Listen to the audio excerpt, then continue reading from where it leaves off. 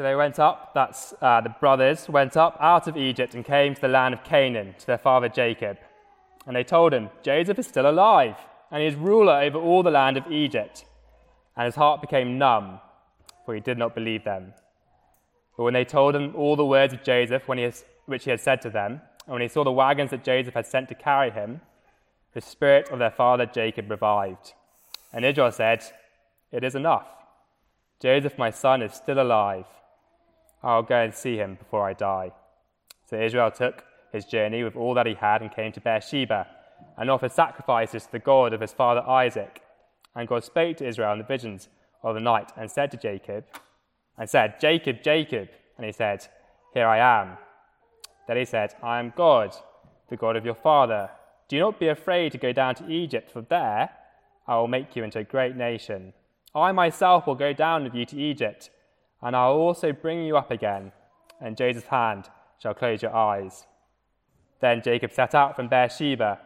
The sons of Israel carried Jacob their father, their little ones, and their wives, in the wagons that Pharaoh had sent to carry him.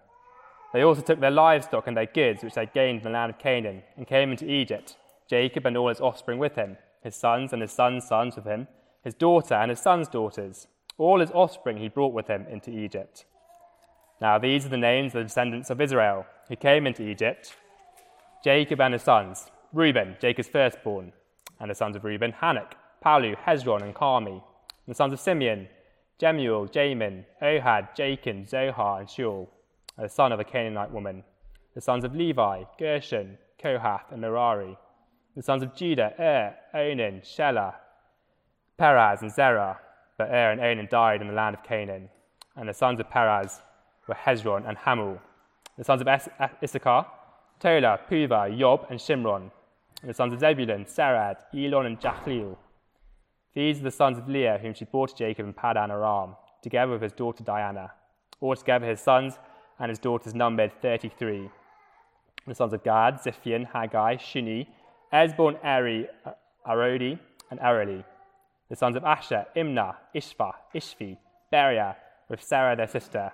And the sons of Beriah, Heber, and Malchiel.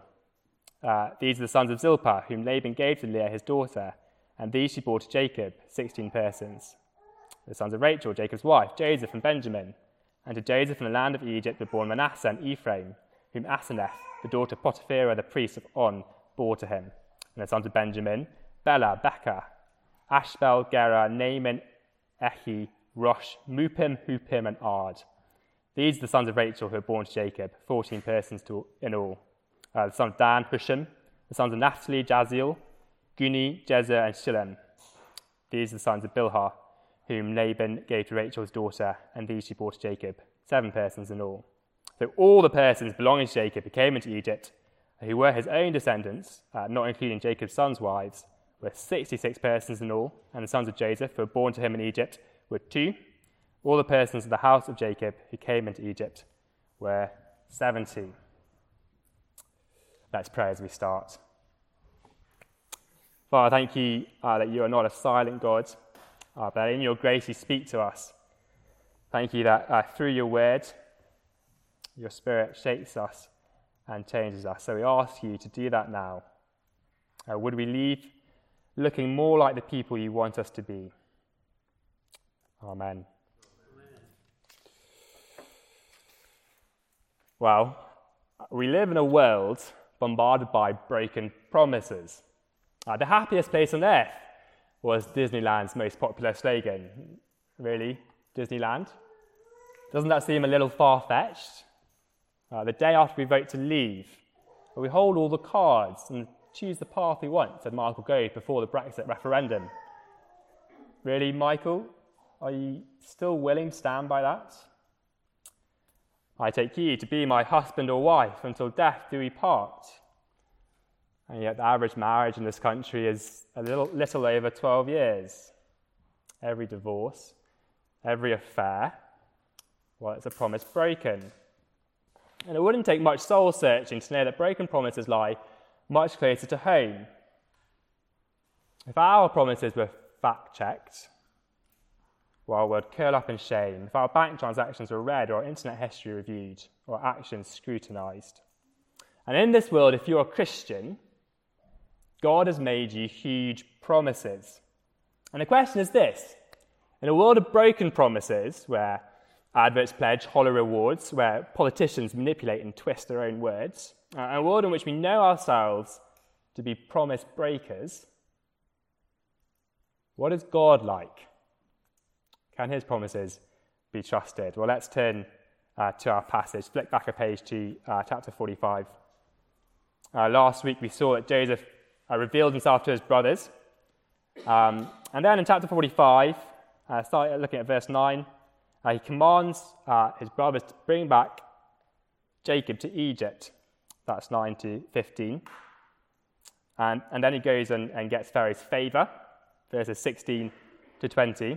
And then he showers his brothers with blessings, verses 21 to 24. That's to reassure them of his love for them. And then in verse 25, our focus shifts from Joseph to Jacob. And the question is this: what's Jacob's life pre-Genesis 46?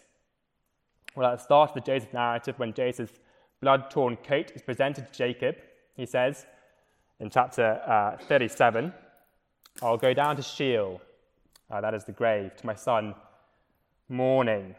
And really, since then, not much has changed. Our limited interactions with Jacob have dripped with misery and echoed with depression.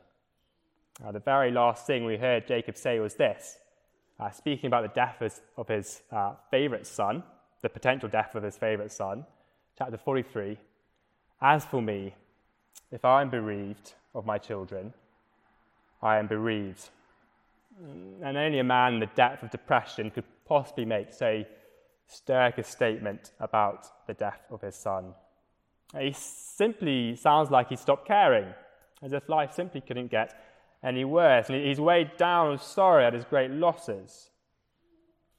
And in the depth of his darkness, one of the echoing questions in his mind must have been, where are God's promises now? You see, God had previously made him big and bountiful promises, full of hope and future, and we'll look at those. But recently, God has been completely silent, ever since Joseph went missing, in fact. God's silence would only have confounded and tortured Jacob. Where are God's promises now? It may even be that he thought Joseph, the son of his favourite wife, to be the vehicle through which God would deliver his promises. But now he believed Joseph was dead. Where are God's promises now? Well, chapter 46 shows us that Jacob has nothing to fear, and that despite living in a broken world full of broken promises, God is trustworthy. God is faithful to his promises. And I think that Genesis 46 shows us that God is faithful to his promises in three main ways. First, it shows us that God's promises are consistent.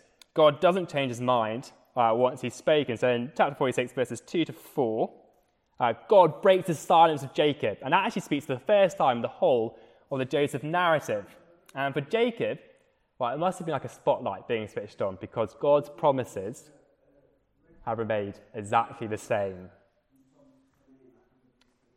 Way back in Genesis 12, God made some huge promises to Abraham, and they consisted of three major elements. The promise of a people living in a place with God's presence. For many of you, that will be familiar. So in Genesis 12, he says to Abraham, "Go to the land I will show you."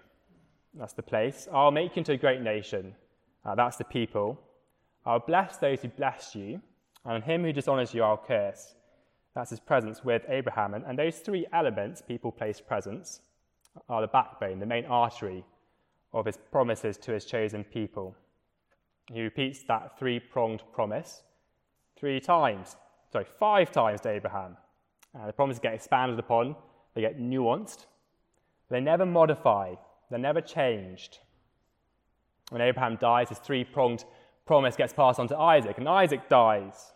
And Jacob also receives them. In fact, before this passage, he's received them twice. Everything for Jacob seemed to have been going so well. But then Joseph disappeared, presumed dead. God became silent, and the world went dark for Jacob.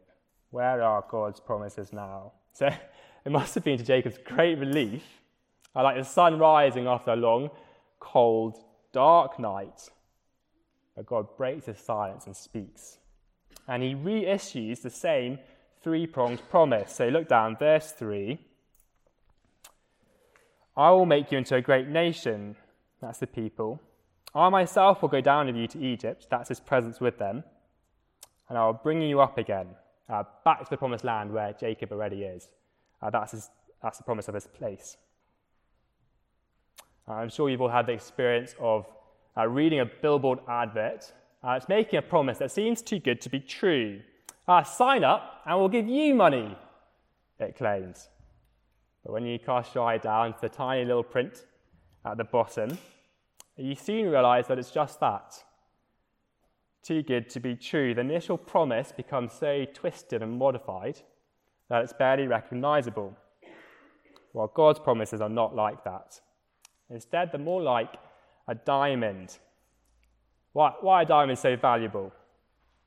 Well, not simply because they're gorgeous, which they are, but because they're unchanging.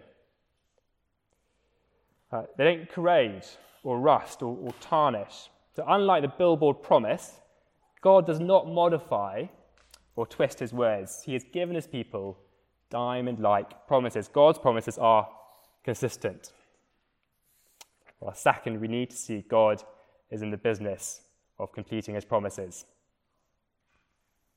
In Genesis 46, we see God proving his faithfulness through evidence that he is completing his promises. Look over the page 40. Look down at verse 27. We read at the bottom of the verse, all the persons of the house of Jacob who came into Egypt were 70. And interestingly, the number 70 only pops up occasionally in the Bible. And when it does, it's usually at very significant points. So the number of nations that grow from Noah in Genesis 10, when counted, are 70. When Moses goes up Mount Sinai, he goes with 70 elders. When Jesus sends out his disciples to the lost sheep of Israel, he sends out 70. And so Genesis 46 is saying, look, what's going on in this genealogy is, well, it's hugely significant. What's so important? Well, God's promised Abraham, Isaac, and Jacob in the words of verse 3 that he will make them into a great nation. And in the listing of Jacob's numerous and frankly unpronounceable descendants, we see the first flowering, the springtime buds of that promise. Remember where this group came from. An old man Abraham and his barren wife, Sarah. The odds of them having a family at all would have been astronomical. But God is faithful to his promises. Nothing is too hard for him. And he has grown a childless old couple into a household of 70. And just the tree that buds and produces flowers will one day be laden with fruit. This mismatched group of 70 will be grown into a great nation of hundreds upon thousands. You see, God is in the business of completing his promises. As a matter of fact, this move that Jacob and his family undertakes down to Egypt, you see that in verses 5 to 7, the great move is itself a fulfillment of a promise that God made Abraham. So in Genesis 15, God says to Abraham, "Know for certain that your offspring will be sojourners in a land that is not theirs, and will be servants there, and will be afflicted for 400 years. A sojourner is a traveller or a wanderer, someone who has not yet reached their final destination. And Jacob and his family will indeed be travellers in a land that is not theirs. And that land is Egypt. God is in the business of completing his promises. And perhaps, as Jacob moves down to Egypt with his, verse 7, his sons and his sons' sons with him, his daughters and his sons' daughters, he would have looked around him and thought, even though I couldn't see it, God was being faithful to his promises all along. Okay, third, and I think this is key, God is controlling circumstances. God is controlling circumstances to complete his promises. So at the start of chapter 46, Jacob is, quite frankly, worried. And we know that because when God speaks, he speaks to reassure him. So when he speaks, verse 3, he says, I am God, the God of your father.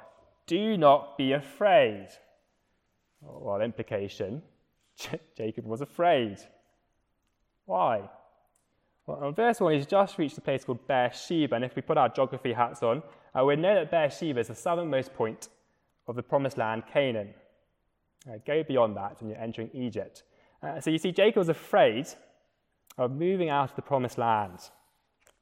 Jacob knew that moving to Egypt symbolized stepping away from God's promises. It actually was a sign of someone lacking faith. And he knew that because Abraham previously did exactly what Jacob and his family are planning to do. So in Genesis 12, we see Abraham move to Egypt because of a severe famine. And if you read that story, it was clearly a major boogie for Abraham. And so for Jacob, potentially doing something that would hinder the fulfillment of God's promises filled him with fear. Enough fear to stop him rushing down to see his long-lost son. And it gives us a glimpse, just a glimmer, that Jacob is once more tightening his grip on God's promises. It explains why he stops to offer sacrifices, again in verse 1. He's essentially saying, look, I desperately want to see my son, of course I do, but actually what I have going on with you, God, is more important. What you've promised me is more important. And so when God speaks, he speaks to reassure Jacob, and he reassures Jacob by telling him that this move to Egypt is a deliberately implemented circumstance that God has designed. Look down at verse 3. So he says, do not be afraid to go down to Egypt, for there I will make you into a great nation. Egypt has been chosen by God to be the womb for his people. And if we flick into Exodus, we would know that Egypt does become heavily pregnant with Israelites and eventually does give birth to a great host. Egypt is where God turns the 70 into the hundreds of thousands. So living in Egypt is one of the circumstances God has designed in order to complete his promises. Very quickly, why Egypt? Well, I think God moves them there to preserve them physically and spiritually. So the move preserves them physically. Remember, the famine is so severe that Joseph's brothers have had to come down to Egypt twice already. We're only a couple of years into the famine to buy grain. So by bringing them into Egypt, he's removing the imminent threat of death and placing them somewhere they can grow and flourish. But more importantly, I think the move preserves them spiritually. So Jacob and his family were already living in the promised land in Canaan. Okay? But the promised land is filled with idolatrous Canaanites. In fact, in verse 10, we have clear evidence that the Israelites were already intermarrying with the Canaanites. And so spiritually speaking, that puts Jacob and his family in jeopardy. And so God relocates them until the time is right. So not only is God completing his promises, but he's completing them exactly the way he wants to. And by a little deduction, if moving to Egypt is God's design, then all the circumstances leading up to it, well, they're also God's design. And that's including allowing Jacob to believe his son was dead and allowing Joseph to be sold into slavery. You see, it's not like God is presented with a set of circumstances and somehow works out how to use them to complete his promises. No. Circumstances are given by him in order to complete his promises. So all of Jacob's and Joseph's previous circumstances were designed by God to fulfill his promises. And the question is, how should someone respond to a faithful, promise-keeping God? Answer: by consciously choosing to have their lives shaped by his promises. And that's what we see Joseph do. We're going to read the next chunk, verses 28 to 34.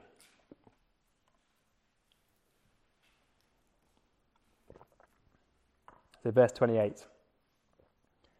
He has sent Judah ahead of him, so Jacob has sent Judah ahead of him, to Joseph to show the way before him in Goshen. And they came into the land of Goshen. Then Joseph prepared his chariot and went up to meet Israel, his father, in Goshen. He presented himself to him, fell on his neck, and wept on his neck a good while.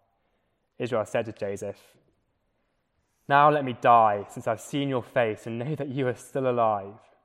Joseph said to his brothers and to his father's household, "I'll go up and tell Pharaoh and will say to him, 'My brothers and my father's household who were in the land of Canaan have come to me, and the men are shepherds.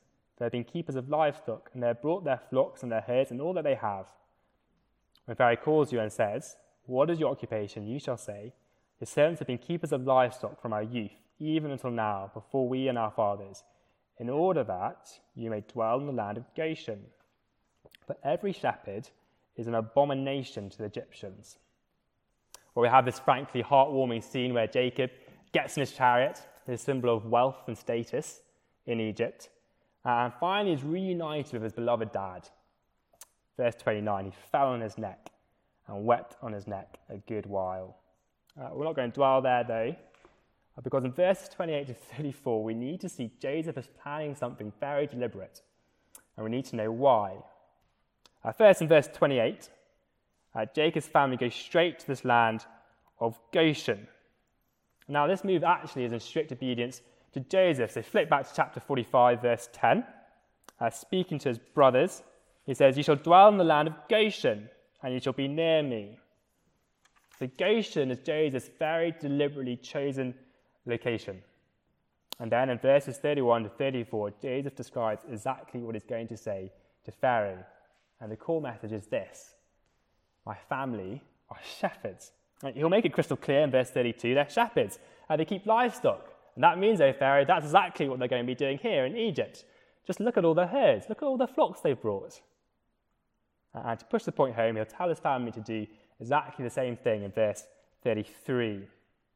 So verse 33, when Pharaoh calls you and says, "What is your occupation?" you shall say, "Your servants have been keepers of livestock." Shepherds. Why is Joseph so painfully keen to get that message across? Well, the bizarre answer seems to be, verse 34, to make them seem like an abomination, so that they may dwell in the land of Goshen. Joseph, that doesn't seem like the best idea. An abomination is something repulsive. It's a bit like saying, "Pharaoh, my family are here and they smell a bit like gone-off cheese." It's actually a bit disgusting. What effect is Joseph hoping to have? Separation. You see, Joseph is keen that his family, the Israelites, are as separate as possible from the Egyptians. Just think, if the Egyptians viewed the Israelites, well, it's frankly just a bit grim, as an abomination, there'll be virtually no chance of intermarrying or cultural merging between the two. Joseph wants to keep Israel as distinguished as possible from Egypt. He wants to do all he can to prevent Israelites from losing their identity. Why? Because his eyes are fixed on the promises of God. You see, he knows that Egypt is not his permanent home. He knows that they're travelers, sojourners there. He knows that God has actually promised them a land of their own. And so he kills off any chances of being absorbed into the Egyptian nation. He does that by making them seem foul, like an abomination in their eyes. This also helps us understand why he chose Goshen. Goshen is in northeast Egypt, almost as close to Canaan, the promised land, as possible. And so once the famine was over in the lush lands of Goshen, Israel will be able to grow into the great nation that God had promised in verse 3. Joseph's eyes are fixed on the promises of God. And so he shapes his family's life in such a way so that when the time came, they'd be ready and able to leave. In sharp contrast, actually, the Israelites, 430 years later, wandering in the desert, well, they are the opposite to Joseph. They didn't believe that God would be faithful and give them the land of Canaan. Just think, They were the literal embodiment that God was faithful to his promises. They were the great nation that Egypt had given birth to. In fact, more than that, God had promised them his presence, and now he was literally dwelling with them in a tent. Of all the people who had reason to shape their lives by God's promises, it was them. But they didn't. On the edge of the promised land, they chose to doubt that God would give them the land of Canaan. They chose to disbelieve him and turn away in fear. So how different is Joseph? So he was ready to appear repulsive in the eyes of the Egyptians because of God's promises. His eyes were fixed on what lay ahead of him. Are yours? Like Jacob, like the Israelites, God has given us, if you're a Christian, huge and bountiful promises about our future. But like Jacob, we so often choose to doubt his faithfulness. God has promised us a new creation, a place where there's no more crying or mourning or heartache. And yet every day we're confronted by pain and suffering. It's written into every headline. It's even etched into the details of our own lives. Does God really care? And the doubts begin to creep in. God has promised to be with us constantly, to never leave our side, and in the future to be actually so intimate with us that he'll be the one wiping away our tears. But sometimes in this world, he just feels so distant, so uncaring. Is he really near? And the doubts begin to creep in. God has promised that one day Christ will return and take us to be with him in glory, and there we'll live under his perfect and loving rule. But 2,000 years have passed, and Christ is still not here. Is he really coming back? And the doubts begin to creep in. And brothers and sisters, we can kill those doubts, and we can squash them beneath the faithfulness of our God. And then we can let his promises shape our decisions. What job we have, or where we live, or how we spend our money, or how we raise our family. Like Joseph, we can shape our lives knowing that this place is not our home. Our God is faithful to his promises. He is consistent. His promises are like diamonds. He will complete them, and he'll complete them exactly the way he wants to. I don't know what life looks like for you. Life may feel like an utter joy. Or maybe everywhere you look, you see darkness and depression. Or maybe you're somewhere in between.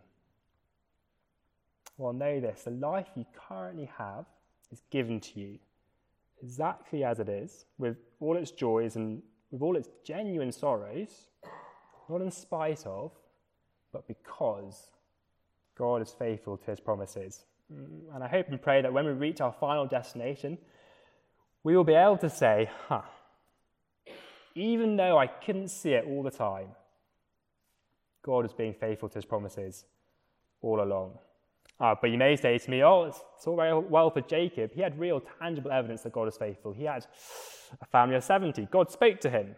Well, what about us? Well, I want to draw out one final, last crucial element from this chapter. I want you to see that God's promises come through a resurrected ruler. God's promises come through a resurrected ruler. Say, looking back at chapter 45, back at verse 25, to Jacob, the old man who lost his son to wild animals decades ago, the words of verse 26 must have seemed like Joseph returning from the dead. Joseph is still alive. He had seen the evidence of Joseph's death, a blood-torn coat. And so when his sons reported that Joseph is both alive and a ruler, it's little wonder that his heart grew numb and that it grew cold in disbelief, verse 26. But eventually he does believe, his spirit revives, verse 27. And he believes because he sees the evidence. The wagons Joseph sends convince Jacob that the story is true. There's no way his sons, having left Egypt with a few donkeys, could return to their father, with these wagons. They convinced him the story was true, and it actually causes Jacob to turn from the fear of death to the contentment of death. Verse 28, Israel said, "It is enough. Joseph, my son, is still alive. I'll go and see him before I die." And actually, chapter 46, verse 30 as well. Israel said to Joseph, "Now let me die." Do you hear the contentment? "Since I've seen your face and know that you are still alive." And I wonder, who does Jacob's response remind you of? Well, surely the apostles who responded to the news of the resurrected Jesus with a mixture of disbelief and doubt. But as the evidence mounted, not least in seeing the resurrected Jesus for themselves, the doubt turned to faith, and their unbelief to belief. They turned from quaking, spineless men hiding behind doors to men content to die torturous deaths for Christ. Because you see, Joseph's resurrection brought Jacob's family out of the shadow of physical death, giving them excessive physical treasure. They were moved from the brink of starvation into the lap of luxury. And in a similar way, Christ's resurrection brings his people out of real spiritual death and into excessive spiritual treasure. In fact, all the treasure that God has promised. See, Jesus' death and resurrection is the way God will give us all he has promised. A new creation with a perfect ruler living in his presence. And his resurrection has already happened. And so the story foreshadows why we can have such confidence in the faithfulness of God. He has already proved himself faithful by raising Jesus from the dead. Jesus being alive is a guarantee that God's promises won't fail. And so we can be sure that what's been promised us, even if we can't see the fruit of it yet, he will give us. So I want you to find your contentment in the news that Christ is alive, just as Jacob found his in the news that Joseph is alive. Know that because he is alive, you can shape your lives on God's promises. Life will throw curveball after curveball at us. We will be tempted to doubt God. But we have every reason not to. We have every reason to be content, trusting God to do exactly what he said he will do. The question is, will you live like it? Will you live like it? Let's pray.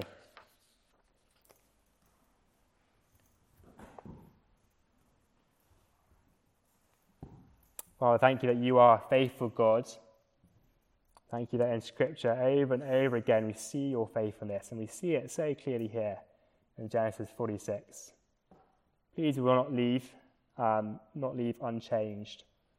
Would we shape our lives on your promises, and would we shape them in the light of Christ's resurrection? Would we learn from Joseph, who was ready to appear repulsive in the eyes of the Egyptians because his eyes were fixed on where he was going? In your Son's name, amen.